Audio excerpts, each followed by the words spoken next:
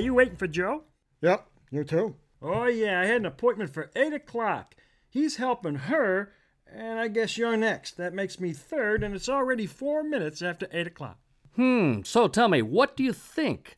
I mean, will our customer with that 8 o'clock appointment wait, or will his disappointment turn to defection? Hey, let me interrupt here. Those are my customers. The woman I was waiting on had a 7:45 appointment. She was 10 minutes late.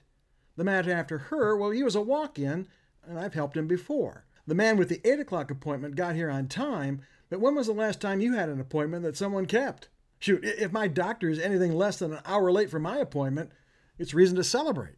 And that's okay with you? Well, it's just the way it goes. He's a busy man, and there are things that happen that he can't count on. Everyone has emergencies. Yeah, but clearly not everyone has contingencies.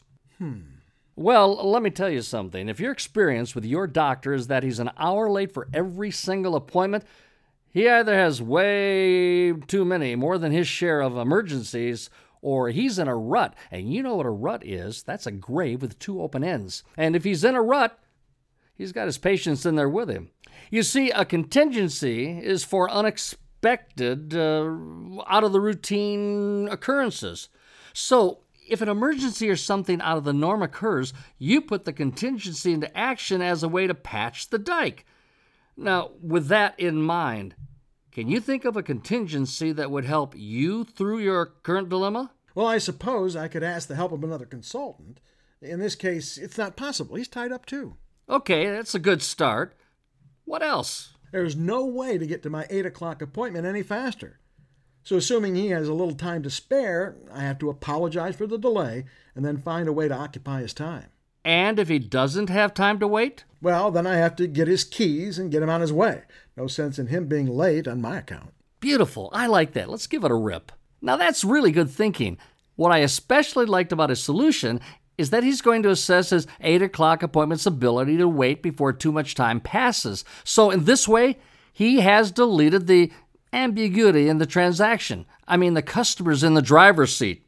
He can decide to wait or take the option offered by the consultant. And that's good stuff.